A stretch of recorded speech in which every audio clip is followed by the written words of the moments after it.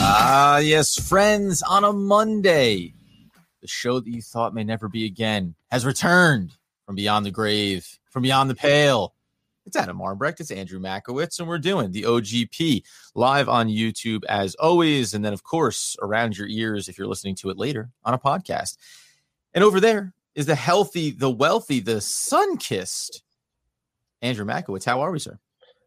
Adam, I spent the last week down in Florida getting my tan on.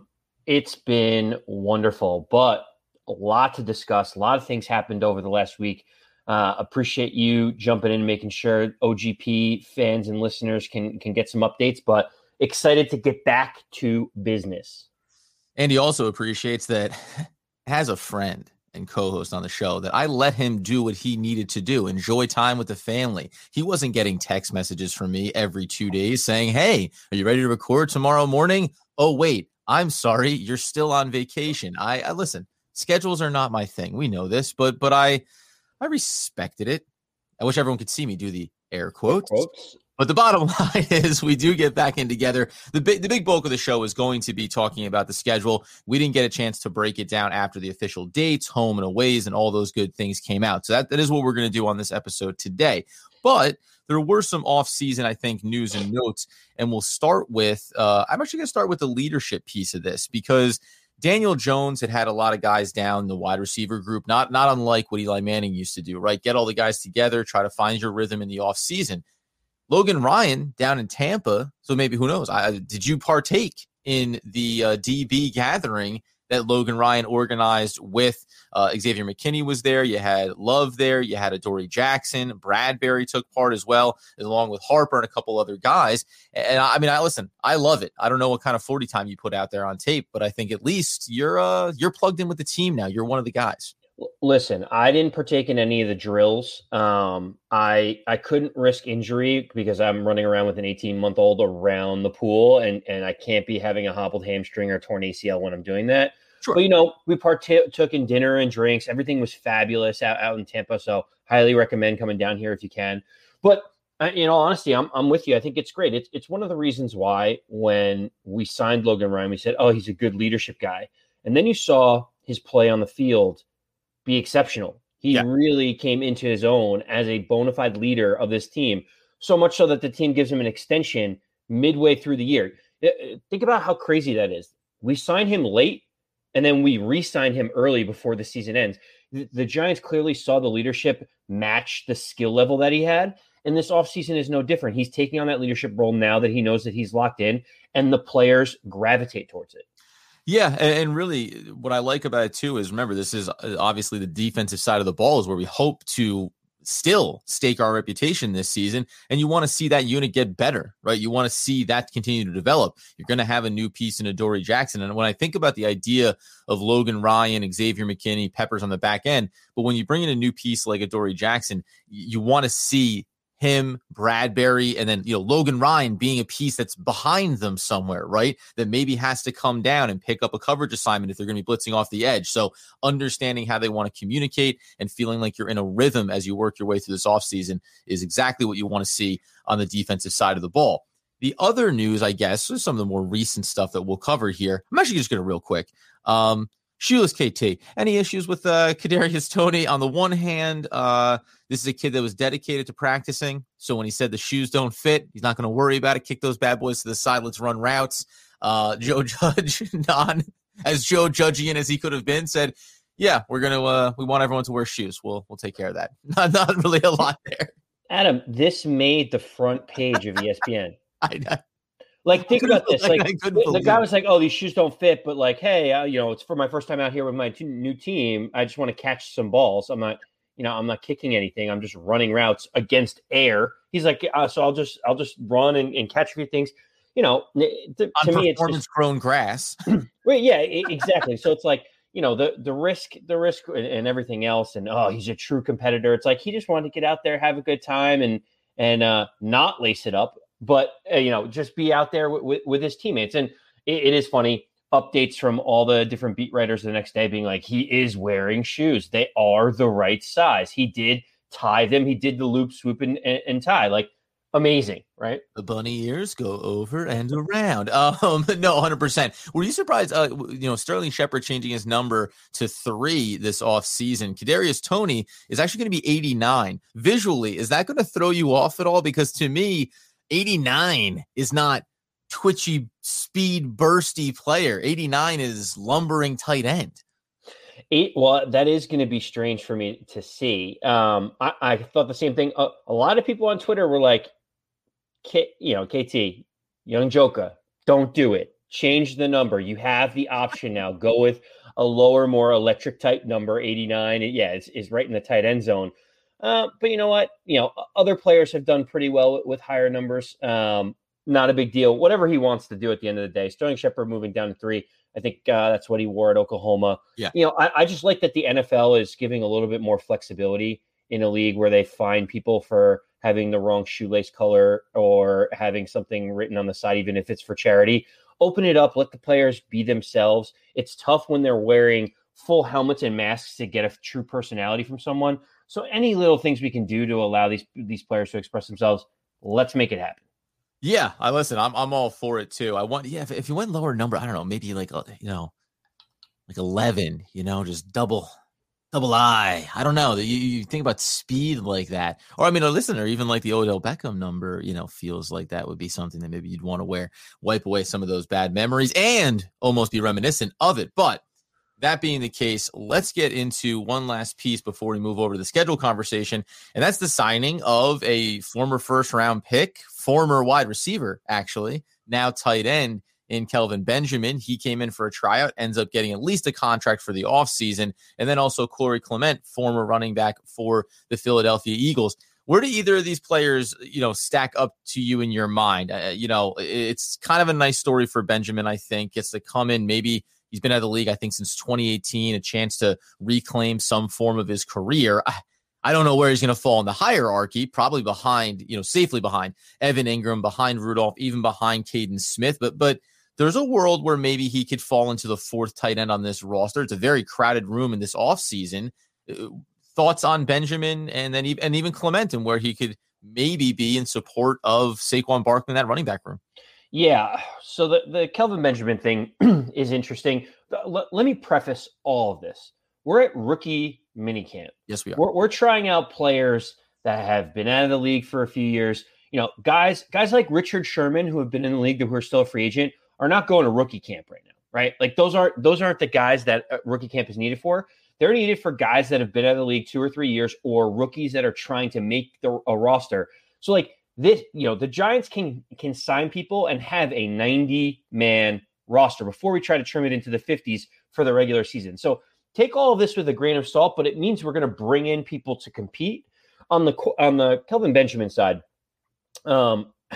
man, I don't know what to say. There's so many different layers to this, and I'm not going to overreact because of what I just said. This is for 90 men, and then we're going to trim it almost by half. But Kelvin Benjamin has always struggled with weight issues.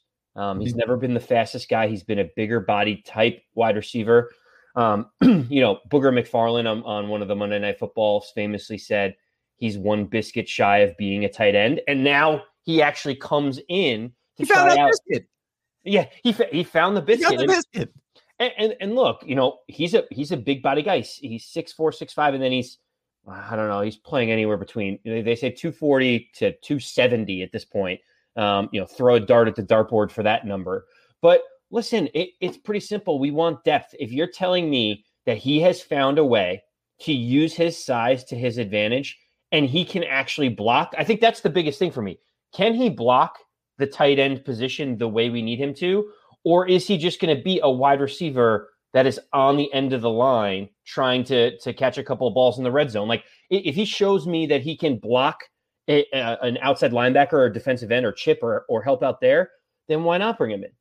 No, nail on the head, right? Because Toaloa is there, also a veteran player, also around 30 years old, right? So if Kelvin Benjamin can show that he can block first, then you also at least think he has the athleticism and the skill set of a wide receiver to be effective in other areas. So that, yeah, listen, we'll see how it shakes out. There's that world where you bring these guys in and suddenly they're not on the roster in another few weeks, and that's okay. You know, you live with those results, but I do think it's nice at least that the Giants, we talked about it after the draft last year, spent so much energy going into undrafted rookie free agents and bringing guys to bring up the level there. Now it's kind of about balancing out some of maybe the veteran presences on the roster. Yeah, and actually, Adam, when we talk about the Corey Clement signing, former running back of the Philadelphia Eagles, won a Super Bowl there. I actually think there might be something a little bit more than the Kelvin Benjamin thing on the Corey Clement side, just because of the way the depth chart breaks down for the running back position. Joe Judge and the coaching staff said they saw a really good burst from Corey Clement, which is encouraging. Clement is from New Jersey, played high school ball in New Jersey. He's only 26 years old, and so when you think about, he's not necessarily got too much tread on the, taken off of the tires. For me, when you look at our running back room, he kind of slots in as the fourth running back right now with an opportunity to compete for a roster spot. If Brightwell doesn't look good in camp, you have someone like Corey Clement that could step in, and then the running back room has veteran leadership and presence across the board. And it's funny too, because it makes you think that, right, maybe Clement is on this roster when the season starts, and then as you work your way through and Brightwell comes along and you want to make another roster move, you have flexibility at a couple of these positions to say these are guys that have value to us early and maybe fade late or entrench themselves, right? Brightwell, for as positive as we may feel about bringing him in the draft class, it doesn't, he's not a make or break for us this year. We hope maybe he punches in a couple of goal line, big plays for us along the course of the season. So I like it too. They've rebuilt this running back room in a different way from the last couple of years since drafting Saquon Barkley, where it feels like there is real depth, real experience and talent behind Saquon, as opposed to waiting for a guy like Allman, who we knew and loved, but waited for him to finally figure it out, right, in the final year of his contract. You'd rather have a little bit more stability behind there. Okay, let's get into this schedule now, if we can, because this is the meat and the potatoes and the salad. It's the appetizer, it's the main, it's the dessert. All I want to get to really here is what was your initial record takeaway from this, but along the process, there's some nice things that balance out for the New York Football Giants, one of which being that they don't have any more than 2 road games in a row at any point throughout the course of the season, which I think is really nice. They do start at home with the Denver Broncos, and they'll play 2 out of their 3 division opponents in the first 5 weeks. What was your initial takeaway from the way the roster, the schedule broke down for Big Blue, and do you see potential snake bite games on either side that we can catch a team off guard, or just which are going to be tough matchups for us? So my initial reaction was I liked the way the schedule set up as a season ticket holder of the New York Football Giants. And I want to go that angle first. And the reason why I say that is because, well, listen, there's a couple things to think about. If you're a fan that likes going to the games and you look at this, schedule, there's a couple things you want. One, as many home games as humanly possible early in the season, because the weather's nice by the Meadowlands. You don't need to be putting pieces of cardboard underneath your Timberland boots while you're shivering in the stands. So as many early games as humanly possible is great, because the weather is great in September, October, and even into November. The Giants have quite a few front-loaded heavy home games, which is great. The second piece of it is primetime games should be on the road as a season ticket holder. And why do you say that? It's because nobody wants to be driving out to, MetLife Stadium at 5 or 6 o'clock on a Monday. The Monday Night Football game with all the commercials gets over at midnight, and you're home at like 1:30 in the morning, exhausted, probably had a few drinks, and you're like, oh, well, this week is toast. So seeing the fact that the Giants go on the road to Kansas City and on the road to Tampa Bay, if any of those games are getting out of hand either way, you can just turn that TV off, my friend, and roll over and go to sleep. So, early thoughts from a Giant fan is the schedule actually lays out really nice for watching it and attending the games and home and away splits. Not a bad note to make there, certainly. And listen, I mean, shame on you if you roll over and go to bed during a difficult game at home. How dare you? You stick through all the way to the end. That's good. Good. Those are good notes. Now, inside of the games themselves, I feel like, and this kind of came out the last handful of days at the end of last week, that more of the chatter around what Denver is and the things that they added to their team. I feel like Giants fans in general were like, sweet. Home game, Denver, win week 1, and you take a step back and you just say, listen, that's going to be a tough game. It doesn't mean that I don't think that we can't win. It isn't one of the more winnable games on the schedule, but you start with Denver, you go on the road to Washington, then you get, Atlanta at home, shootout kind of game, good offense, you feel comfortable about it, but where walk me through, man. Where do you see this record shaking out? I mean, I said official schedule breakdown. I think as we get towards the end of the preseason and we see some glimpses of this team, we can start to solidify what we think they can do here. But we exchanged text messages. You got them to 11 wins, I think, is where you ended up standing. I said 10-7 was my mark, kind of, to dance the line here. But with a shake of the head, I feel like Andy was, I was just being tongue in cheek when I threw those 11 wins out there. No, I mean, we got to go check the receipts. Maybe we'll post it on Twitter or Instagram. Adam. Yeah, we'll check the receipts. Oh, that'll get out. We will need to check the receipts. When I look at this schedule, aside from the games being friendly in terms of viewership perspective, it's a lot harder than I anticipated in terms of the timing. So we get Denver, like you said, week 1. Their roster might be just as talented as anyone else. The problem is they don't have a quarterback. Now, there's still conversations and communication going on about Aaron Rodgers. That game could flip from the Giants potentially being a favorite to the Giants getting points at home if Aaron Rodgers joins the Denver Broncos. So that's a challenge. When you look at the next game on the schedule, short week against the reigning divisional champ, the Washington football team, on the road, not an easy game for the Giants to have. That's an interesting little wrinkle there. You kind of think if you could chalk up 1-1 to start the season, you'd probably sign up for it early. And then the next 2 games are against teams that have a lot of unknowns in the Atlanta Falcons and the New Orleans Saints. And Arthur Smith in Atlanta is saying they're going to play up tempo, they're going to play fast, they're going to try to outscore people, presumably because their defense is terrible. But he really wants to get the offense going with Julio Jones, Matt Ryan, Kyle Pitts now. They really have Calvin Ridley. They've got so much talent on the offensive end, but there's still unknowns on defense. And then you look at New Orleans coming up after that. We don't even know who the New Orleans quarterback is going to be. We assume it's Jameis Winston. You could see Taysom Hill for a little bit. You kind of hope that you could get both those games, but I think it's more realistic to split 1-1. And so for me, I'm looking at 2-2 out of the gate, just with how the schedule comes out. Yeah, no, it's funny because it's almost like you're playing, we'll be going down to New Orleans to take on Sean Payton. That's what it feels like now without Drew Brees. Now it's, and that's just as tough, right? I mean, taking on a really good coach where you feel like no matter what, it's always going to be a difficult, task to beat a team like that, especially on the road. So to your point, because basically, we could go through, and I think that early start is certainly an interesting stretch there because following that Saints game, they get into an on the road against Dallas. That's back-to-back road games. But then you come home for the Rams, the Panthers, before you get Kansas City and Las Vegas.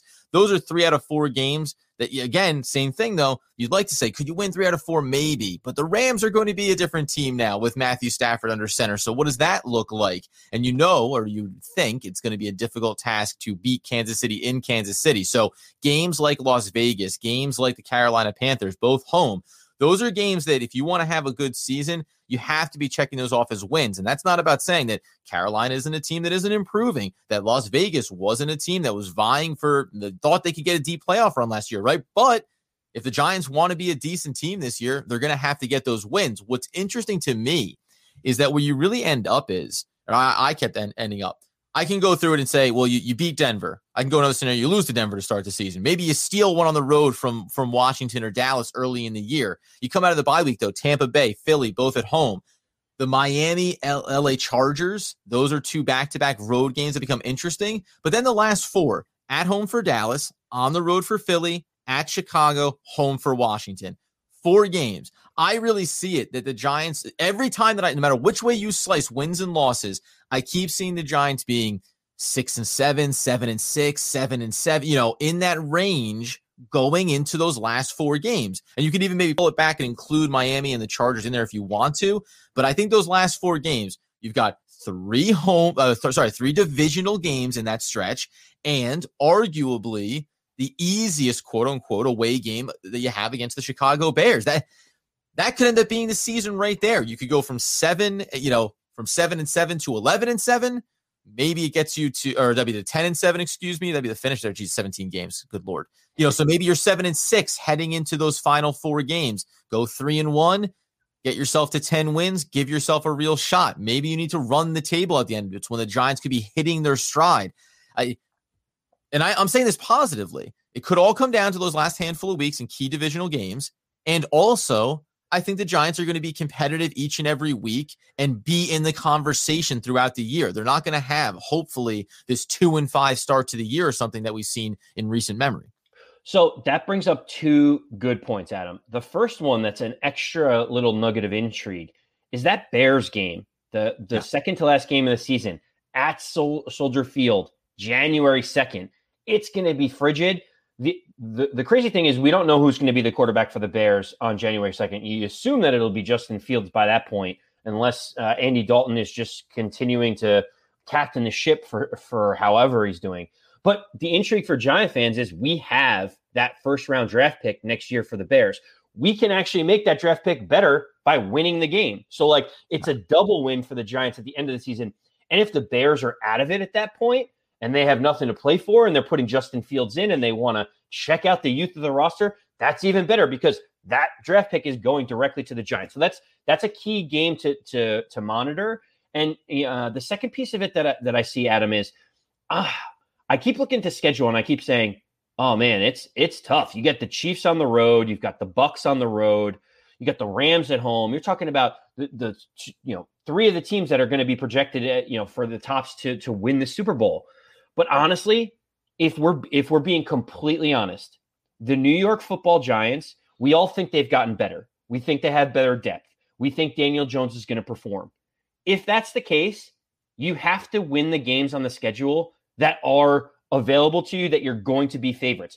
You're going to have to beat the Broncos. You're going to have to beat the Falcons at home. You're going to have to beat the Panthers. You have to beat the Raiders. These are teams that are coming to the Giants. The Giants will be favored in these games. And if they are the team that we think they are and they progress the way that they are, we shouldn't be looking at the Panthers game and being like, man, Panthers have improved. They got Sam Darnold, coming in back to MetLife. It's like, no. If you're a good football team, you're going to be favored by 4 or 5 points in that game. You need to dominate at home. Your defense needs to take over, and Daniel Jones needs to progress and get better. So, these games need to be wins. I'm kind of starting to look at this like, if Daniel Jones performs, we're an 11-win team. If he just stays the same or regresses, we're going to lose all of these games. It's all riding on Daniel Jones. Yeah. And it's no, and it's just saying, throwing it out there is like, and then we'll be a below 500 team, or maybe you limp to 500 on the strength of the defense in a lot of ways. It really does, and that's why I think when we talk about why are the over unders being set at 7.5 games for the Giants this year, right? Why are the numbers set so low? It's because there's still a question mark about Daniel Jones. If you're a Giants fan, if you're Andy, if you're myself, you look at this and say, I mean, to your point, go out there. Beat Denver, beat Atlanta, beat Carolina, beat Las Vegas, at least take 3 games in your division. Now you're up to 7 right there. You're at 7 right there. Steal a game on the road in the division. Okay, fine. But maybe you got to go out and beat a Miami or the Chargers, beat a Chicago. There's 8, 9, there you are, right? And right. That shouldn't be out of the spectrum of possibilities. And yet we sometimes find ourselves still going, oh boy, that's asking a lot though. Like, asking a lot of what? Asking a lot of, a high-powered offense and a very solid defense. So I think it's a slow burn for me up to the point where I'm like, yes, the Giants should win games. The Giants should be good enough to get something done here. The way that I'm looking at the schedule is we will know who this Giants team is by week 3. I'm fully convinced that the first 3 weeks will show us who the Giants are. You have Denver at home. You have to win that game. You have to hold serve, especially given that they don't even know who their quarterback is going to be. You look at the Washington football team. That's a tough game, short week on the road. But man, if the Giants win that game, win a division game on the road, short week early on, they could be 2-0. They would be heading home to play Atlanta, who has no defense to speak of. And the Giants could presumably walk out of those first 3 games 2-1 or 3-0. If they lose to the Washington football team and they lose one of those home games and they're 1-2, I don't see how those other games we just talked about that are winnable on the schedule all of a sudden look really appealing, and you're going to say the Giants are getting to 10-7. I had talked to pessimistic Mike at one point, and we're doing the exact same thing. I'm like, Denver, Washington, Atlanta, and then you get 2 road games. One's a divisional opponent, right?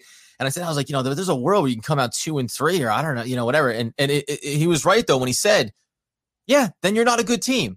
The first 5 weeks, like if you're not 3-2 coming out of those games, then you're not good. If you don't beat Atlanta, if you don't beat Denver, like if you don't beat one, you're not that good of a team. Then you have to, at some point, it has to be expectations have to be set, and then they have to be reached by this team. The thing that I'll say to bookend your point is no more than 2 games on the road at any point of the season, but the reason why they need to do some work early on is even against the Rams, maybe the Carolina Panthers at home, the Vegas Raiders when they come to town, is because they'll have 3 out of 4 when they come out of the bye week. Tampa home for Philly, and then it's Miami and Chargers on the road, Dallas at home, and then it's 2 more, Philly, Chicago on the road. So when you think about the amount of games on the road on the back end of their schedule, it's actually heavily loaded away when you look at it, because that's going to give them 1, 2, 3, 4, 5 games with 2 at home. 5 on the road, 2 home games after the bye week. So it even changes my opinion a little bit about what they need to do by the bye week of this season. 7 games, so the first 10 will get played before your bye week. If I'm looking at their record, you got to give me at least 6-4 out of the first 10, right? I mean, you have to set that table because road games are hard no matter who you're going against. Well, the simple thing that we're all circling the wagons on is if you play the Carolina Panthers at home, and you don't expect them to be over. You can't dump winnable games. You have to go up against the Kansas City Chiefs on the road in prime time. You have to go up against the Tampa Bay Bucks on the road in prime time. Those are games where the Giants could be 7 to 10 point underdogs that you don't really think they're going to steal, but there's other games that we may be able to steal on the road. Those are probably going to be unlikely games to steal, but we cannot be dumping games at home to non-playoff teams. That's the whole idea. And to pessimistic Mike's point is like, then you're just not a good football team. If you can't beat non-playoff teams at home, then what are we even talking about? Now, I will say the Giants sitting at 7 wins as the over-under for the season. So they're saying it's 7-10. I would be very high on taking the over for the Giants there. When it gets to 7.5 and you say they got to get to 8-9, that's kind of where I see the schedule right now. But again, if Daniel Jones takes 1 step forward, not even 3 steps forward, takes another step forward, and he's solved some of these turnover and fumbling issues, and he can hold on to the ball, I think our defense is strong enough to carry us to at least a couple of wins, especially given when you look at the schedule, some of those teams that we're going to be playing still don't have a quarterback, or their quarterback situation is shaky at best. And that's where the Giants can really come in. The way that I look at it is, how many games will the Giants have the better quarterback on the field when they play? And you look at the Washington football team right now, you'd say Daniel Jones is probably better than Ryan Fitzpatrick. You look at the Eagles. Do you know what Jalen Hurts is? You look at the Bears, Andy Dalton or Justin Fields. Even the Saints, right? You could argue, right? Yeah, the Saints. So the list goes on and on. The Denver Broncos, who's their starting quarterback? There are going to be at least half the games in which we have the better quarterback, and our defense is probably better than their defense. If you can't win those games, then one of those things is off, and we need to figure something out in the offseason. No, 100%, man. And I think the Atlanta, Carolina, Las Vegas, those are the 3 games before the bye that automatically have to be checked off as wins. And then maybe even to your point, as we'll get out the door here at the end of the day, if you don't beat the teams that don't have quarterbacks or have the question marks, the quarterback position, if you want to throw that into the mix, that makes Washington a very, very, very strong defensive team, also a beatable team, because you do need to get that ball out to all those weapons that you have. So as we always say, the divisional games, right? Splitting it and going 3-3, that's technically fine. You know, they're always going to be rough matchups, win your homes, lose on the road. But if you can steal a sweep in there somewhere, all of a sudden you're 4-2 in the division. That gives you that extra win, and then it makes it easier to take on some difficult matchups like the Tampa Bay Buccaneers, like the Kansas City Chiefs. So, hey, this is our all too early review of the schedule. We won't commit anything hard. Andy had him going 13-4, I believe was the last time that we had those records come out. I was a little more modest in mine. I think it was actually 15. I think 15-2 is actually what Andy said initially. But listen, all we can do is assume that I'm being honest. We will, of course, be back in later in the week. Andy Makowitz possibly on site from Florida. If not, though, we'll continue to cover the New York Football Giants as we move through the offseason. We won't worry too much about some of the riffraff and the details on the outside. Let's continue to delve into some of these opponents we're going to face the upcoming season and set our expectations for who we want to see rise up here. We'll review the rookies and how they've looked. The big question that I want to kind of dangle out there as the show tease is, Ojulari, what happened? What is it? What is he? Instant starter, instant impact player. What about Smith, right? Let's set the table for what we'd like to see over this course of the offseason, because I've even seen it out there, as depressing as this may sound, somebody said that Nate Solder will be starting at left tackle this year. Blasphemy! You can follow us on social media at One Giant Podcast. Of course, listen, download, rate, review, subscribe, 5 stars or bust if you can on the podcast, wherever you get your needs fulfilled. And as Andy Makowitz would love, would like, would need, and demand that you know. As always, even from Florida, let's go Big Blue.